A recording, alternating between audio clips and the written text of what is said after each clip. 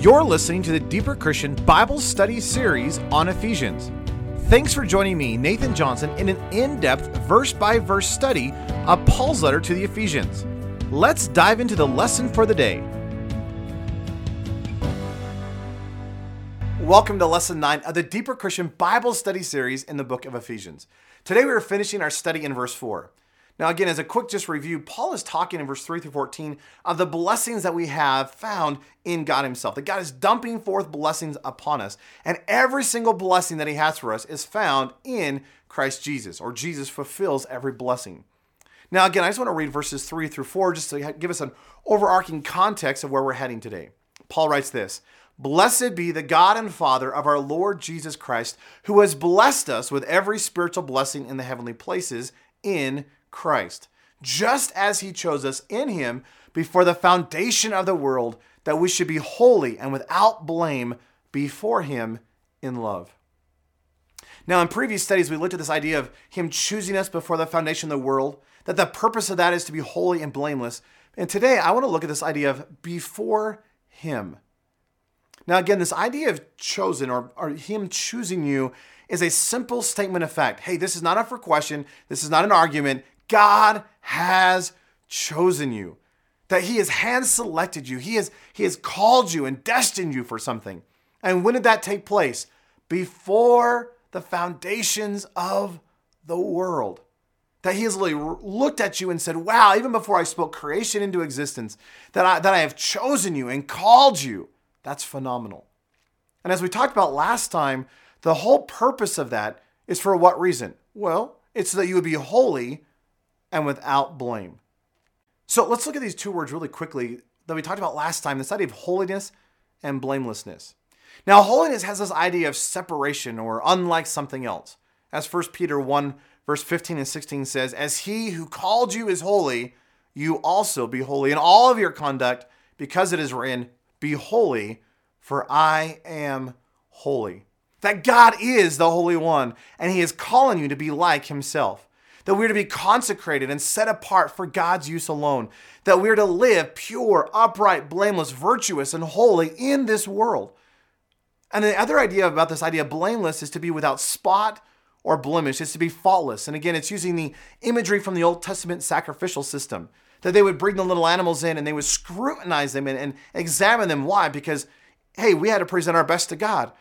And so the sacrifices given unto God were to be blameless and without spot.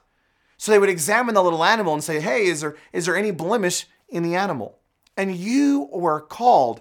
Hey, God has called you before the foundations of the world to be holy, to be set apart, to be consecrated, and to be without spot, blemish, or sin. I read this last time, but Jude, verse 24 says, "Now to him who is able to keep you from stumbling and to present you faultless or blameless before the presence of his glory with exceeding joy." Do you realize it is him and his work that is bringing this about in our lives? Now, Paul says all this is taking place before him. Now, it's interesting that there's actually two words before in our passage. One of them says, just as he chose us in him before the foundation of the world.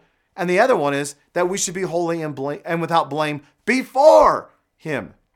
Now, interestingly, there are actually two different Greek words. See, that first word, before, that you were chosen before the foundation of the world, is the Greek word pro. It's just a simple preposition, and it's typically translated before. And it's used, several times throughout the New Testament.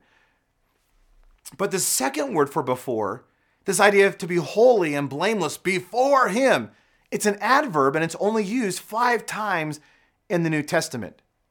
Now, not sure I'm going to be able to pronounce this correctly, but it's the Greek word katanopion. And it's this idea of over and against, or before the face of, or in the presence of, or in the sight of. And the Greek word actually is 2 Greek words kind of shoved together.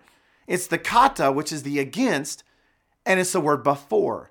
So literally it's the in the face of, or having something before your eyes. So let me give you 2 ideas that this word suggests. So God has chosen you before the foundations of the world. That before he spoke creation into existence, hey, you were chosen before that point. But the second word for choosing, or for the second word for before, gives a whole different picture. And I love this. So let me just give you two ideas with this idea before. One is the idea of the courtroom. Imagine this picture. Here's God, who is the judge, and he's looking down from his chair, looking down, and in this high and lifted up position, he sees the totality of the case, and he's going to pass judgment. Here you are. You're this little animal brought before the judge, and he is going to scrutinize you, and he's going to judge you based on what? Well, are you holy and unblemished? That just as the little animals were looked to see if there was any spot or blemish, so God is looking, and you are standing before him, and he's looking down, and he's examining whether or not there is any spot or impurity or sin in your life. Do you realize you do not have a choice of whether you're going to stand before the judge? See, everyone's going to stand before the judge. Every knee is going to bow. See, our choice is the quality of our lives. Is my life, is your life going to be one of righteousness, of holiness and blamelessness? Or is our lives going to be marked by sin, defeat, depravity, destruction, dishonor, and death? So again, the first idea is here's a judge, and he's looking down, and I'm standing before the judge, and he's scrutinizing whether or not I am with sin or I'm holy and without blame. See, he's looking, he's analyzing, and he's going to pass judgment. It's the idea of before him. But that same word has this idea contained within it. It's the idea of not just standing before and being scrutinized. It's this idea of cleansing. See, it's when I stand before him, and see, it's when I get nose to nose with the king that I become holy and unblemished. Oh, get this idea. Holiness, for whatever reason in our culture, has become negative. See, holiness is all about what you can't do. But see, that's not what Scripture says. See, in Scripture, holiness is not a negative, it's a positive. See, it's not a separation from something, it's a separation unto someone. See, holiness in Scripture is not what you don't get to do. In Scripture, holiness is, woo, this is what I get to do. Do you realize that Jesus shares the nature and the burning passion of God? Oh, do you realize that he is holy? And if I embrace this reality, I become holy. Think about this. If my focus of holiness is negative, if it's all about, well, I don't get to do that. Oh, I'm supposed to be holy. I guess I got to give that up. That exposes where you're at. But rather, if it's like, woo, I get to be holy. God himself is holy. He is making me holy. He's drawing me up into holiness. If that was true, if I began to see that as my reality of holiness, wow, this is a positive. I can't wait. That reveals where I'm at. So let me give you two quick ideas, but this idea of cleansing. See, it's as I stand before the judge and I am before him, somehow it's when I'm nose to nose. It's that idea. It's before his face is that word before. Hey, when I'm nose to nose before his face, that's when I find myself becoming holy and without blemish. So really quick, two quick ideas with that. Number one, it's the oneness which produces and reveals the holiness. One day, here's this man. He had a whole bunch of sheep. And they were grazing, and he comes up upon this ridge, and he'd been there many times. I mean, he'd been doing sheep for about 40 years, and one day, he'd been up there, countless times. But this one day, he was there yesterday, but on this one day, this bush began to burn. And he thought it was kind of strange, so he went over to see and investigate it. And a voice speaks through the bush and says, Moses, take off your sandals, for the place you are standing is holy ground. Now, if I was Moses, I would have looked at the bush and said, excuse me, I was here yesterday. It was not holy ground. I've got a bunch of sheep, and sheep eat, and they do stuff, and look at the ground. It's not holy. See, what changed? See, no doubt Moses had been on the mountain several times, but what had changed? God showed up. See, the one who is holy showed up in a place, and suddenly that place where Moses was standing was holy ground. Isn't that a neat thought? You realize that whenever God shows up, whatever he's around becomes holy. So what would happen if God showed up in my life? Do you realize that I cannot be holy in and of myself? That the only holiness that exists is a transcendent holiness. In other words, God himself is the Holy One. There is no holiness outside of him. Well, you just told me I'm to be holy as he is holy. I know. Which tells me that the only way that I'm going to be holy is when I derive my holiness from him. See, we hear the idea of holiness and see, we're like, wow, I actually love my sin. And I try not to participate in it. Why? Because God doesn't like it. He's holy. All right, I'll do my best. I'll try not to love my sin. But I love my sin. Do you realize that the idea of true holiness is that we are to hate what he hates and we are to love what he loves? Well, I can't do that. I love what I love and I hate what I hate. See, what would happen if I so embraced the one who is holy to the point that he would change my likes to dislikes and dislikes to likes? The sin that I love, I find myself having a hatred for. And the religious stuff, the intimacy, the holiness, the oneness that I've just kind of always had, not interested. See, what if I could embrace the one who is holy, and in the embrace, he takes the sin that I've loved and he makes it, I don't like it anymore. And the stuff I didn't like, wow, I'm starting to have a love for. See, what would it look like if the one who is holy, that I would have oneness with the one who is holy, and that would produce holiness in my life? I love this idea in the Chinese underground church. They often say, they have this statement that says, real gold fears no fire. See, if you're true, pure gold and you're thrown in the fire, hey, you might melt down, but you realize that you'll be fine.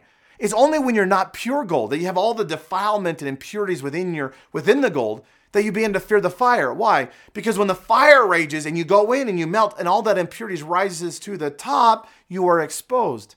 See, what would happen if I would so embrace the one who is holy that he would just begin to remove all the defilement, all the impurity, all the junk. And in so doing, wow, I would find myself real gold. Which means, hey, bring the fire on. It doesn't bother me. Why? Because he has already purged all that junk. So again, the first idea is that the oneness with the holy God produces and reveals that holiness. But here's part two. That holiness that I embrace begins to define my life. How do people describe or define you? What's interesting is biblically, you are not defined by what you do, but by who you are. But get this, who you are is going to determine what you do. So think about this. Here is God. He is the Holy One. I cannot be holy outside of him. In fact, the best that I can pull off, the best that I can produce out of my own ability is but filthy rags. See, I have no righteousness. I have no holiness within me. But what would happen if the one who is holy would get so tight in my life that the one who is holy, I find my holiness derived from him? See, what if I could get so intimate with Jesus that what began to define my life wasn't me, it was him. That you don't notice me, you begin to notice him. You begin to see his holiness. You begin to see his life. You begin to see his very nature flowing in and through me. See, this is not about doing holy things. Rather, this is about embracing a holy God who makes me holy. Did you know that if you found out all the right things to do and you did them all, you would still die and go to hell? Why? Because this is not about doing certain things. It's about a change of nature. That the reality of the Christian life isn't just like, well, yeah, I do. I go to church on Sunday. I pay my tithe. I do this. I do that. See, that's not the Christian life. Yeah, those are going to come out of your life. But you realize that doesn't define you. What defines you? Oh, the person. And as I embrace the one who is holy, I find myself becoming holy. And as I find myself becoming holy, that's going to change what I do. And yes, I may have activities in my life, but my life is not defined by the activities. The activities are defined by what's on the inside. So get this idea. Paul is saying, you are chosen. Hey, that you are not an accident. You are not a mistake. That God hand selected you. In fact, even before he spoke creation into existence, you were on his mind. And you were chosen in Christ. Well, why? To be holy, set apart, consecrated, blameless, without spot, blemish. Hey, sin's not to define you. Well, how's that going to take place? Well, before him. See, I'm going to be standing before the judge and he's going to be scrutinizing my life to say, hey, is there anything in your life that shouldn't be there? And I don't know about you, but there is stuff in my life that needs to be removed. Well, how's that going to be removed? I need to be nose to nose with Jesus. See, it's before him, when I'm in his sight, when I'm smack dab in the middle of his face. Hey, when we are tight together, it's in the embrace, it's in that tightness, it's in that standing together before him that I find that his nature becomes my own, that he, the blameless, the holy, perfect, righteous one, begins to share his nature and begin to change my life. That all my blemish, all my sin, all my impurity, all my selfishness, all my begins to be removed. Why? Because I've embraced the one who is holy. And as I embrace the one who is holy, not only do I find myself becoming holy, but he begins to change my life. I'm defined by his holiness. What an amazing reality. Do you realize that you and I do not have to try to be a Christian? You and I don't have to grit our teeth and try to pull off the Christian life. You and I need to embrace the one who is holy. As we embrace him, he will make us holy and blameless before him in love. Now, next time we're going to be looking at that phrase, in love, found at the very end of verse 4. Now, some translations put this at the end of our passage, that he called you before the foundations of the world in Christ to be holy and blameless before him in love. And other translations put that as the beginning of verse 5. So it's kind of this bridge between verse 4 and verse 5. And I would encourage you to join me in studying this little phrase, in love, and we'll talk about it in our next lesson. And thanks for joining me for today's study. If you'd like to see an outline of the study or read a commentary version of the passage, you can do so by going to deeperchristian.com/Ephesians09 for lesson 9. And if you want to see all the lessons, you can go to deeperchristian.com/Ephesians. Well, until next time, know I am cheering you on as you embrace the Holy One and build your life around him. See you then. Thank you for listening to this study from the book of Ephesians with Nathan Johnson. If you would like additional resources to help you build your life around Jesus Christ, I encourage you to check out my website at deeperchristian.com. This podcast is the audio version taken from my video series in Ephesians. And if you would like to view the video version of this study, you can do so at deeperchristian.com/Ephesians.